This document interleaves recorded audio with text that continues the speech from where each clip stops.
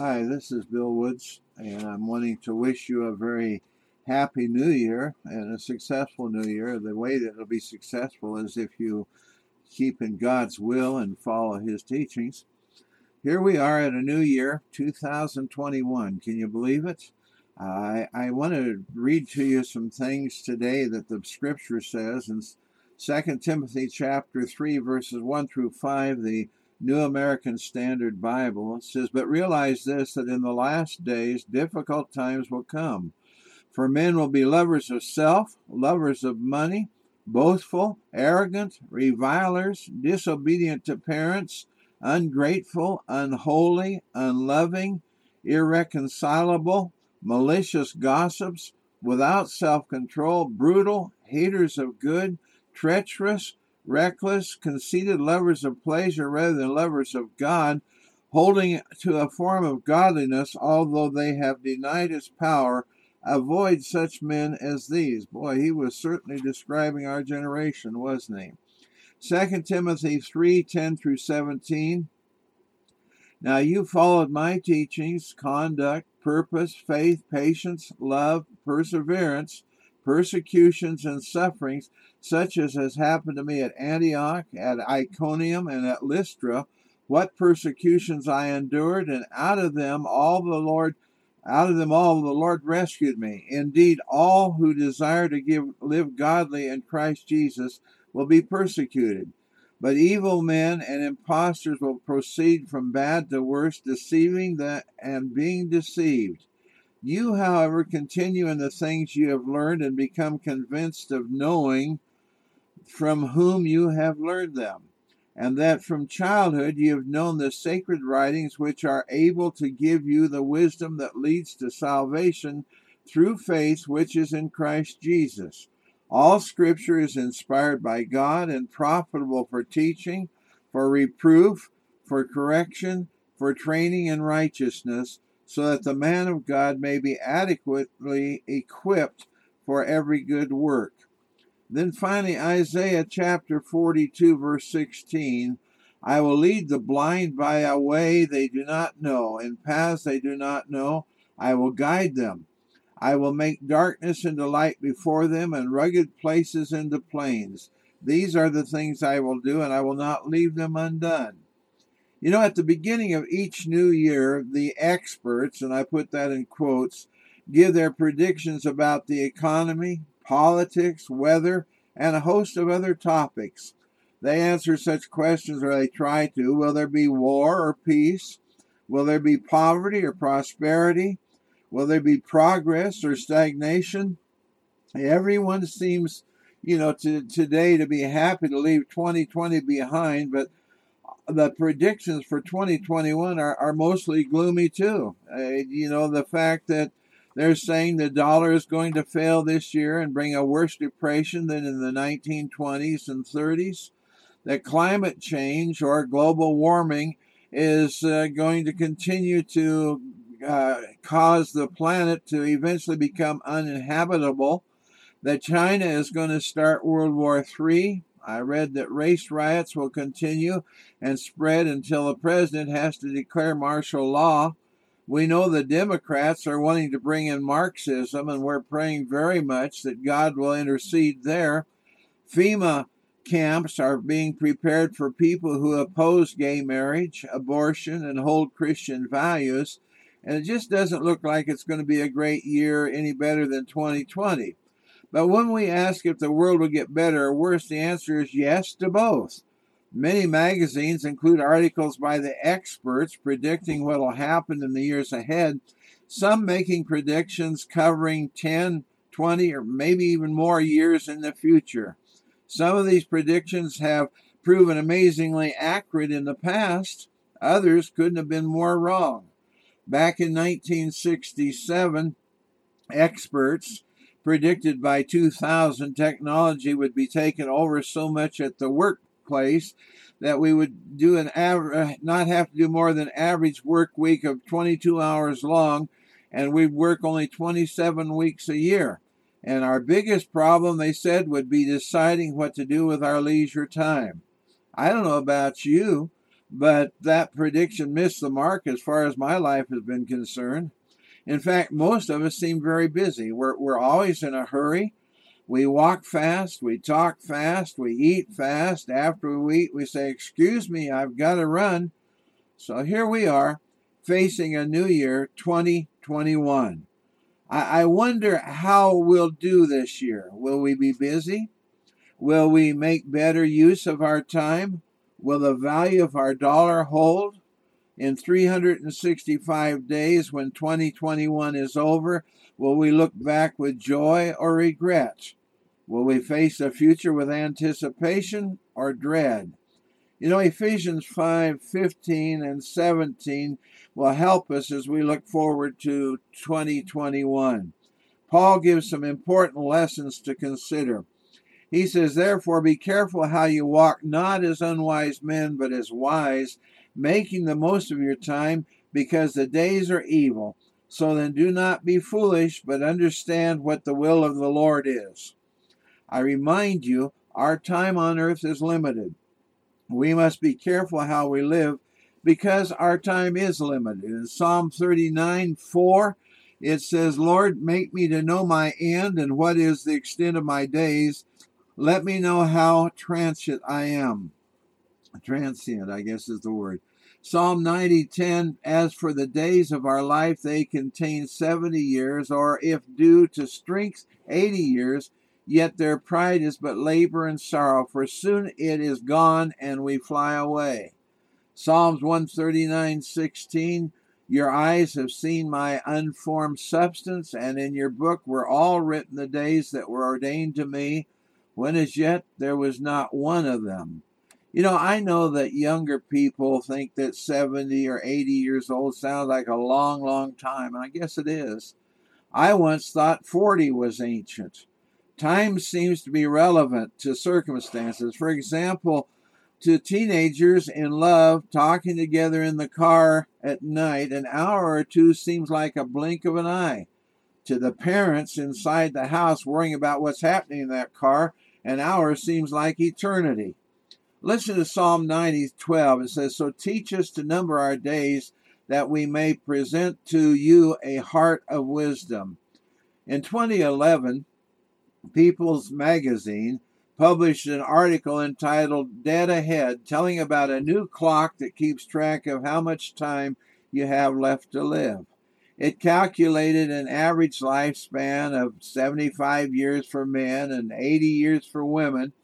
And this says, "Program your sex and age into the clock, and it will tell you how much time you have left." It's sold for $99.95. And I think that's an intriguing idea. Isn't that what the psalmist said to do, number our days? I figure since I'm 78, I'm living on borrowed time. That means my time's up. There's no guarantee that I'll be living much longer. In fact, there's no guarantee for any of us that we'll live even one day longer. I know that my sister Peggy had no thought that she would die that day in May of 2014. James 4:13 and 14 says, "Come now, you who say today or tomorrow we will go to such and such a city and spend a year there and engage in business and make a profit, yet you do not know what your life will be like tomorrow. You are just a vapor that appears for a little while and then vanishes away." All that we really have is right now. Our time on earth is valuable because it is very limited. We don't know when that time's going to be up. Make the most of every opportunity. Ephesians 5:15 and 16. "Therefore be careful how you walk, not as unwise men, but as wise, making the most of your time, because the days are evil." Jesus called Satan a robber and a thief. One thing Satan tries to rob is our time, because time is a very precious possession. Think of the time wasted in sinning. Think of the time wasted in bars or gambling casinos or in shallow affairs. Or think of the time wasted gossiping or spreading rumors. Or think about all the time wasted worrying about the consequences of the sins we've committed. Satan is a thief and a robber, but it isn't just sin that makes demands on our time. Sometimes it's good things that can make demands. Jesus visited Mary, Martha, and Lazarus. He sat to teach, and Mary sat at his feet, soaking in every word. Martha was in the kitchen preparing dinner. Martha got upset because Mary wasn't helping. In Luke chapter 10, verse 40, it says, "But Martha was distracted with all her preparations, and she came up to him and said, 'Lord, do you not care that my sister has left me to do all the serving alone? Then tell her to help me.' Jesus answered, 'Martha, Martha, you are worried and bothered about so many things, but only one thing is necessary, for Mary has chosen the good part, which shall not be taken away from her.'" Well, was Martha sinning by fixing a meal? Well, of course not. Her problem was that she was so preoccupied with what she was doing that she didn't realize that God was sitting in her living room. We make that same mistake almost every day. We're caught up in here and now and fail to deal with eternal things that will last forever. Dr. Richard Swenson wrote a book pointing to one of the major maladies of our time, anxiety and stress. He called it overload. And he said people are just plain overloaded. We're overloaded with commitments. We're committed to go here and there, to handle this activity and that social function. The result, we're meeting ourselves coming and going because we've overloaded ourselves in commitments. We're also overloaded with possessions.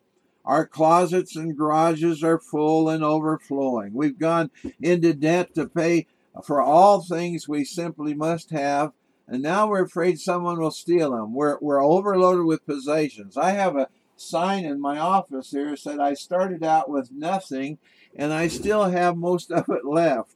I had a fellow come in one day, and he said, well, he read the sign. He said, I don't think that sign is accurate at all. He said, you look around, you got a lot of stuff left, and maybe I do. Anyhow, we're overloaded with work. We get up early, we fight traffic. If we have a job, we experience intolerable working conditions if we work for someone else, because we do all this because we have to pay for all those possessions that we've accumulated. There's also an information overload. Richard Swenson said, as a doctor, he reads 220 articles a month. Man, can you imagine that? But he does that just to keep up with the changes in his profession. The internet added an information superhighway.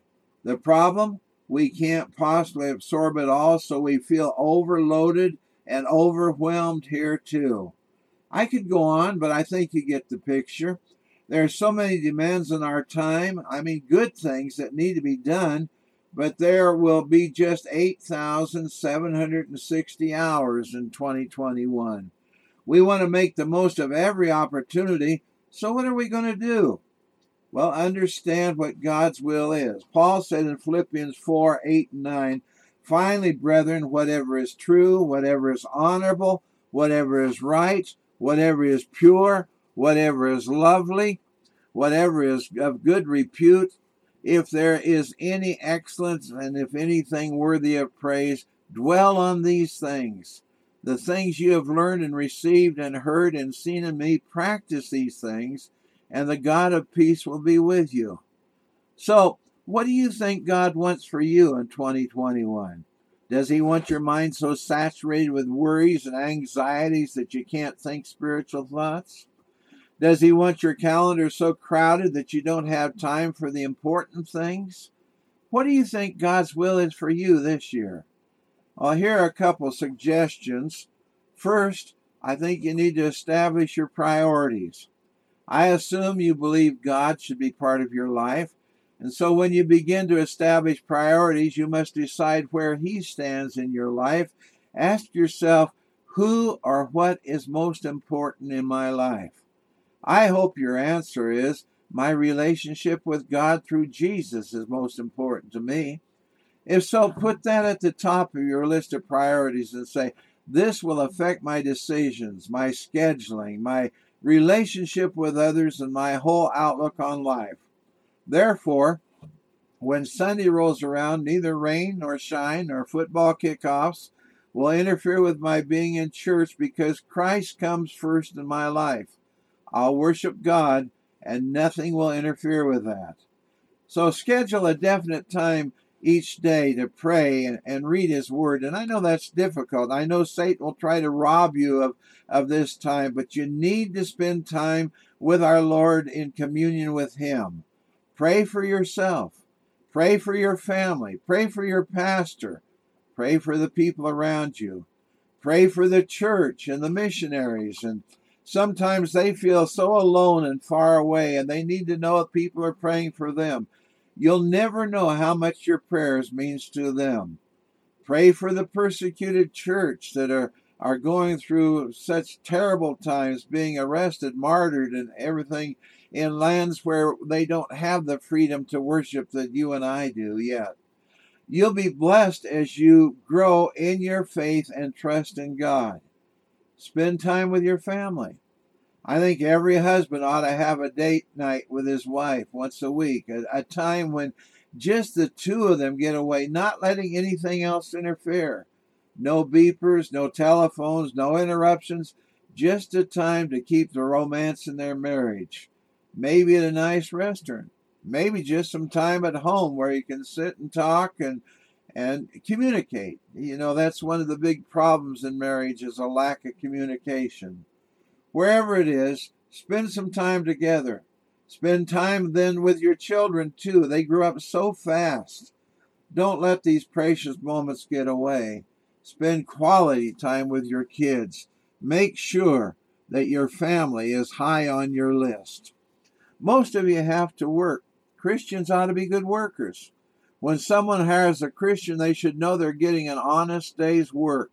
Because we are Christians, we have responsibility to honor God even in the marketplace. So first of all, establish your priorities. Then learn how to live today. The two greatest enemies of time are regrets for things we did in the past and anxiety about what will happen in the future. Many of us live either in the past or in the future. We play a little game of I wished it were. I wished it were next week. Or I wished it were next month. Or I wished it was way back when I in those good old days. You know, kids go to school and say, boy, I wish the day were over. Well, right now, a lot of them aren't going to school, but eventually we'll get back into school. Gary Freeman told about a girl who went to college and just hated it. She told herself, if I ever get out of college and get married and have children, I know I will enjoy life. So she stuck with her college education. She went to classes every day and finally graduated from college. She got married, had children, and discovered that children are really a lot of work. She told herself, if I can just get these kids raised, I'll be able to relax and enjoy life. When the kids were entering high school, her husband said, we don't have enough money to send our kids to college. I guess you'll have to get a job. Well, she didn't want to, but he was right. They needed money. So she went to work, and she hated it. She told herself, if I can just get these kids out of college and get the bills paid, I will quit work and enjoy life. Finally, the last child graduated from college, and all the bills were paid. She walked into her boss's office and said, I quit. He said, you don't want to quit now. Stay another 8 years. You'll have a pension for the rest of your life. She thought, I don't want to work another 8 years, but there's all that money, and I really can't turn down this opportunity. So she worked another 8 years. Finally, she and her husband retired. They sold their home and bought a retirement cottage. They sat on the swing on their front porch and looked at the family picture album and dreamed about those good old days. Someone said, life is what happens to you while you're making plans to do something else. Another year has come and gone. A new year, 2021, stretches before us. Help us, Lord, to redeem the time so we have a happy new year. During 2021, may you have enough happiness to keep you sweet, but enough trials to keep you strong. Enough sorrow to keep you human, enough hope to keep you happy. enough failure to keep you humble, enough success to keep you eager, enough friends to give you comfort, enough wealth to meet your needs, enough enthusiasm to make you look forward to tomorrow, and enough determination to make each day better than the day before. Lord, please help us to use 8,760 hours of 2021 the wisest way we can for you and for your glory. Romans 13:11 and 12, do this knowing the time that is already the hour for you to awaken from sleep, for now salvation is nearer to us than we believed. The night is almost gone, the day is near. Therefore let us lay aside the deeds of darkness and put on the armor of light. What about the gloomy predictions for 2021? Should I be afraid? No. Everything is under control because God's already there and He'll lead you through to victory. Fix your eyes upon Jesus and stay close to Him. He'll take you through whatever lies ahead, no matter how dark it may seem at the time. Isaiah chapter 42, verse 16, I will lead the blind by the way they do not know, and paths they do not know. I will guide them. I will make darkness into light before them, and rugged places into plains. They are the things I will do. These are the things I will do, and I will not leave them undone. I want to say Happy New Year. Remember to keep God first and make it a successful year. And remember, our days are numbered. Live in such a way that if God were to call you home today, you would be ready to go. Shall we pray? Dear Jesus, I just pray that you'll help us each one as we start this new year, that we might use it for your honor and glory. Lord, there are some out there that are struggling, some out there that are fearful. Lord, help us to realize that we don't need to be fearful.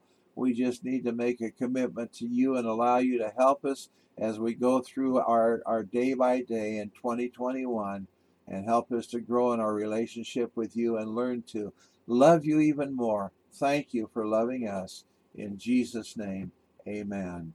Thank you for listening today. God bless you and have a good 2021.